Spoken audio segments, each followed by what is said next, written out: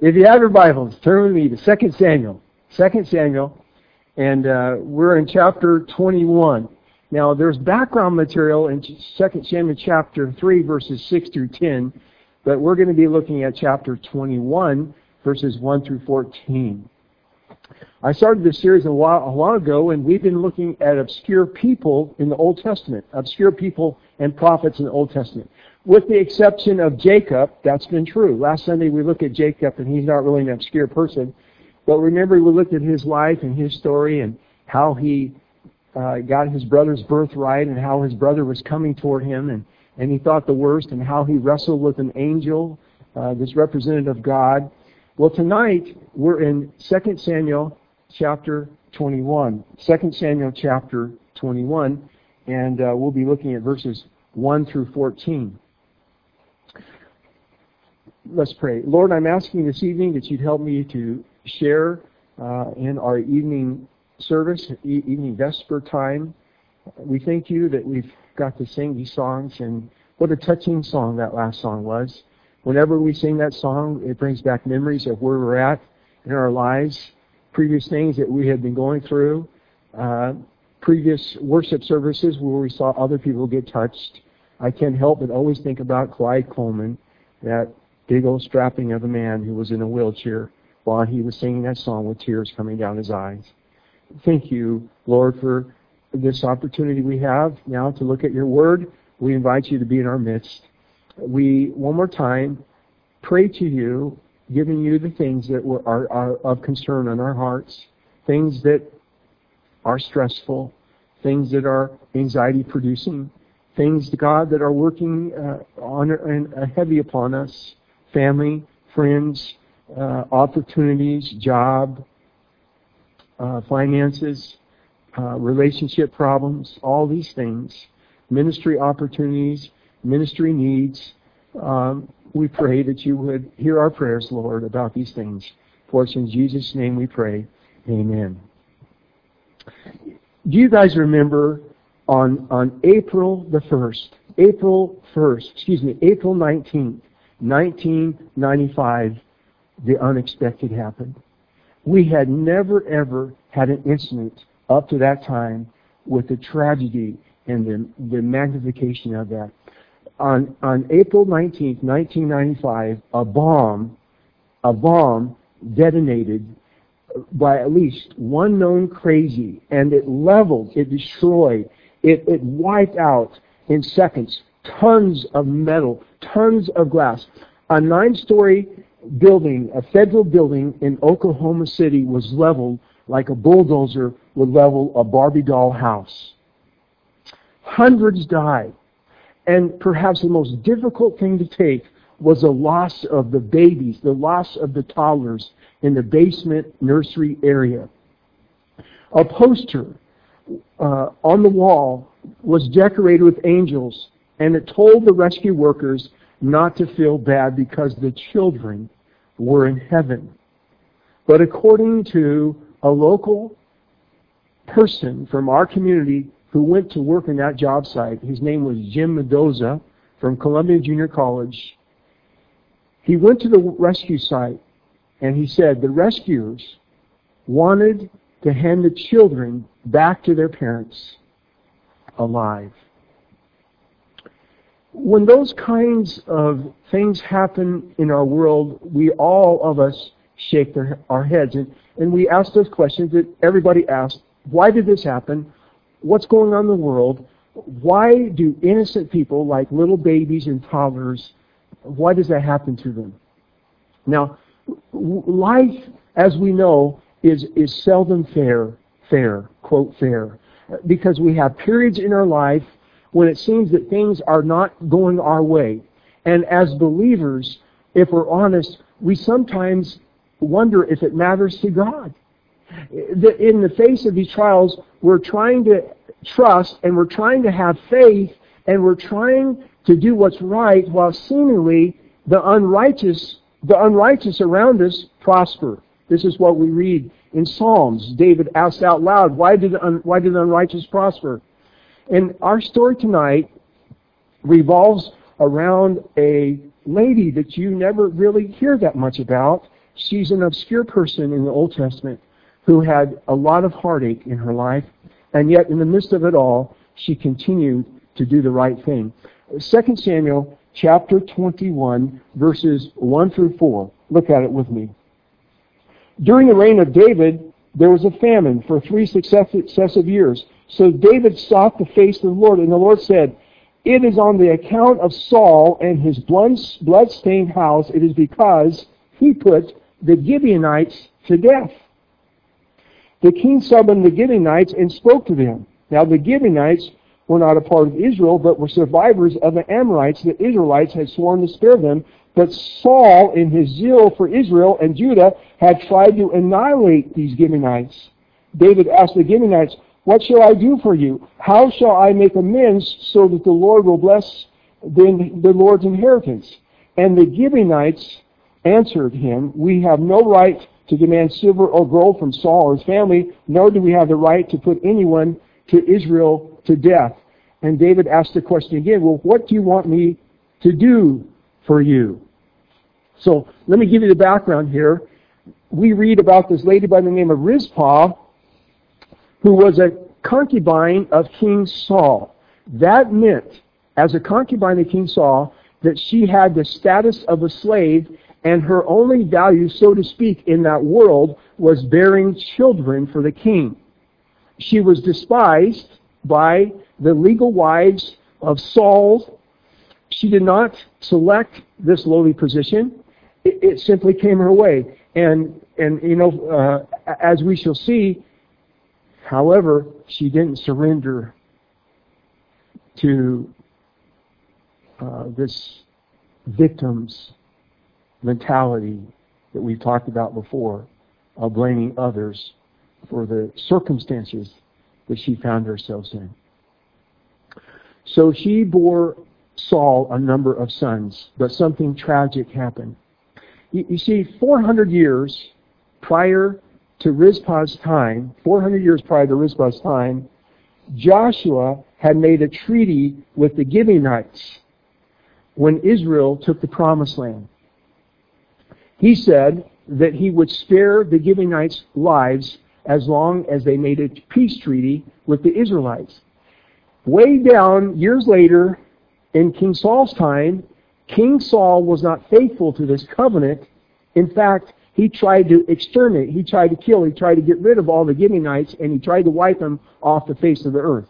Now, as a result of that, God brought a famine to the land and upon the Israelites because he was displeased because of what Saul did. And because of this famine, at this time, King David goes to the Gibeonites and their leaders and asks them how he can make amends for Saul's injustice to them. So you get the background here. Famine because Saul broke the covenant that Joshua made. And David, as a result, goes to them and says to them, "How can we make amends for Saul breaking the covenant that you had made with Joshua?" Now, I want you to notice their response in chapter 21, and I want you to look at verses 5 and 6. They answer the king, "As for the man who destroyed us and plotted against us," talking about Saul, "so that we have been decimated and have no place anywhere in Israel, let seven of his male descendants be given to us to be killed and exposed before the Lord at Gibeah of Saul, the Lord's chosen." So the king, King David, said, "I will give them to you." Now, did you understand what's happening here? The Gibeonites wanted blood vengeance. They wanted blood vengeance. They wanted to kill 7 of Saul's descendants. Saul was the one that broke the treaty. Saul was the one that broke the covenant. And as a result of that, David goes to them and says, "How can we make amends?" Because there's famine in the land. God is obviously displeased with all of this that's happening and going on. David came to that conclusion. And they said in response, "We want 7 dead men from Saul's immediate family. We want to kill these men." Now, let me just digress here.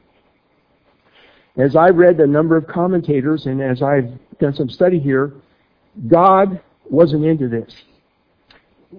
This blood vengeance was a pagan practice. It was a pagan practice.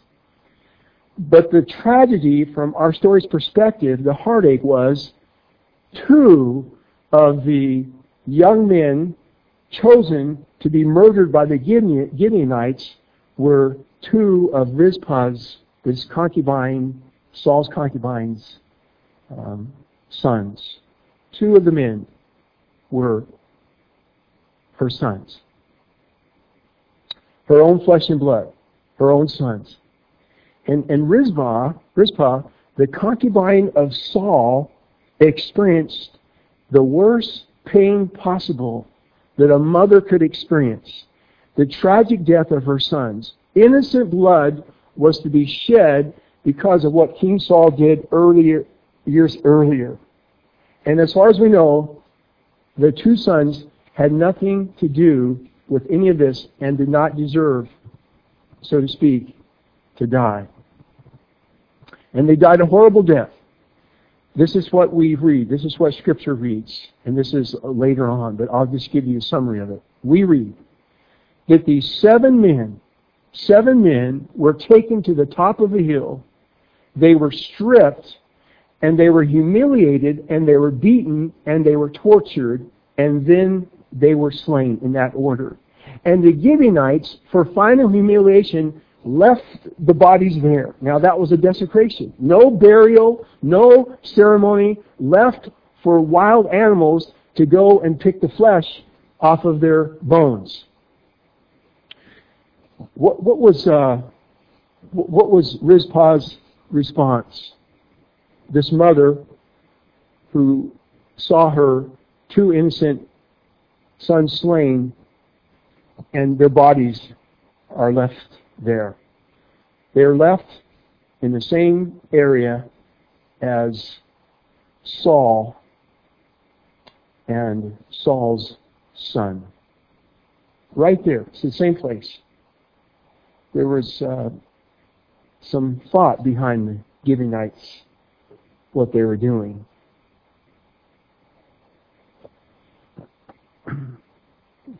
Jonathan, Saul's son, and Jonathan, and these 7 men left to die, not buried.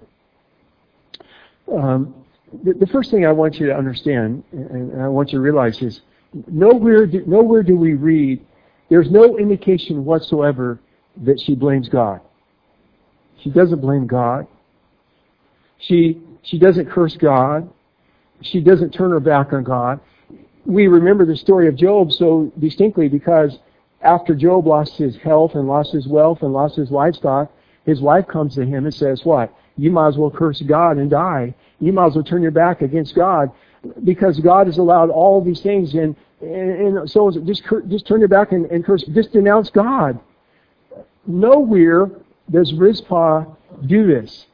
I had an acquaintance. I've had acquaintances, short-tail relatives, people I've known over the years who have had major things happen to them, and in the midst of all of this, in the anger and the bitterness, say, if God is such a good God, He's so loving and He's so merciful, then why did He allow this to happen to me? And you can almost fill in the blank. Why did He allow me to lose my job? I was so close to retirement. My spouse to die. Why do children and babies die? Why all the wars? And all of this questioning. And here's my response. God didn't do any of these things. The Bible says God's not the instigator of evil. He's the one that pulls the trigger. He's not the one that made the bomb that blew up Oklahoma City federal building. He doesn't drive a car that kills someone else. People have a choice and have a free will. Evil is everywhere. God's not the one that does these things. You say, Pastor Ron, that He allows them to happen. Well, that's different from being an instigator. He allows it to happen, but He's not the instigator. He doesn't do these things. Remember Romans 8:28. We looked at it in our Sunday school class this morning as we're going through the book of Romans. Not all things are good, but in all things He makes something good out of the bad. You don't say when somebody dies tragically that was good, or you got in a car accident that was good. But in all things He makes something good out of the bad. Well, Rizpah never blamed God. Never blamed God. She could have said, it's God's fault, but she didn't. Now, I want you to think of it. Her whole life was wrapped around, again, about being a concubine, bearing sons for the king. Now, those sons were taken from her. And notice, instead of bitterness and blaming God, what Rizpah does. Look at verse 10 in chapter 21. Rizpah, daughter of Aiah, took a sackcloth, and she spread it on a rock for herself, and she spread it out for herself on a rock. And from the beginning of the harvest to the rain poured down from the heavens on the bodies, she did not let the birds of the air touch them by day or the wild animals by night. Now, you understand what's going on here. For 7 months, she took a sackcloth, and from around April to October, she set by these 7 dead bodies. King Saul and Jonathan are actually there were a number of other bodies there, and guarded them day and night from birds and from wild animals. Now, what's going on, Pastor? First of all, I believe that as strange as it sounds to us, because we wouldn't do that. We would sit by bodies for 7 months. We bury bodies. We have a funeral service. But as I read this passage of Scripture, as I've read different expositors, many people have come to the conclusion that she basically was saying, I'm in pain, and I've been dealt with life's worst blow. It's brought me to my knees. It's humbled me. It's wiped me out. In other words, she was grieving for 7 months.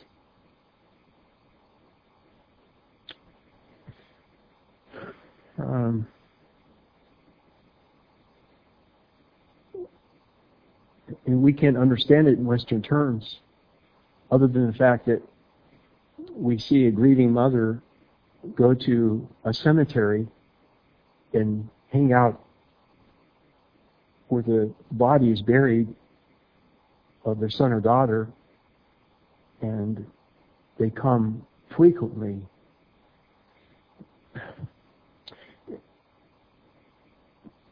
Whatever the loss, whether real or potential, health or business or financial or illness, blow by blow to blows, to plans, there is a grieving process. There is a mourning that people often have to go through. And the greater the loss, often the greater the grieving. You can't just bypass it. We can't just pretend that it's going to go away, because this is the process often that God uses to bring healing to people, hour by hour, day by day, week by week, month by month, and then it slowly lifts over a period of time. Did you know that in Romans chapter 8, in that couple verses through 22 through, I think it's 27, we read in Scripture that the Holy Spirit intercedes with our grieving, and that sometimes we don't even have words to articulate how we're feeling and what's going on and what's being expressed. But the Bible says the Holy Spirit comes alongside and helps us in our grieving. In fact, it's interesting because the word that's used there is groaning. In our groans, that we can't fathom or that we can't understand, but we sense it deep within inside of us. these losses or this interceding for others. People say, I have a burden for somebody else, or I feel so burdened about this particular situation. And so we take it to God in prayer, and there's this groaning that occurs and happening. Well, what was the result of Rizpah not blaming God and not taking revenge in her own hands, allowing her time herself to grieve? Well, God in a miraculous way used Rizpah to bring repentance and sorrow to David. Allowed David to come to repentance. Because what David did was wrong. It was wrong. Notice specifically what David did in verses 12 through 14. Look at it with me. He went and took the bones of Saul and his son Jonathan from the citizens of Jabesh Gilead. And David brought the bones of Saul and his son Jonathan from there, and the bones of those who had been killed, those 7 innocent men who were exposed up there, who were gathered. And they buried the bones of Saul and his son in the tomb of Saul's father Kish and Benjamin, and did everything the king commanded. After that, notice, God answered prayer in behalf of the land. David was deeply moved, and David was deeply convicted, because there was this one lady who for 7 months grieved and mourned and had sackcloth besides the bones of these innocent men. And as a result, we read that the famine was lifted in the land and it started raining again. Why? Because one lady, despite the loss, despite the hardships, did the right thing. And at that time, that was the right thing. The only thing that she could do was to grieve and weep and be in sackcloth for 7 months up on that hilltop with those dead bones and bodies. The bottom line is this: God eventually always rewards obedience to Him. It may take a while, but He eventually rewards obedience to Him, especially when things don't go our way and we hang tough and we do what's right.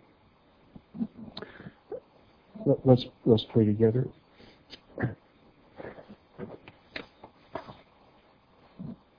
Heavenly Father,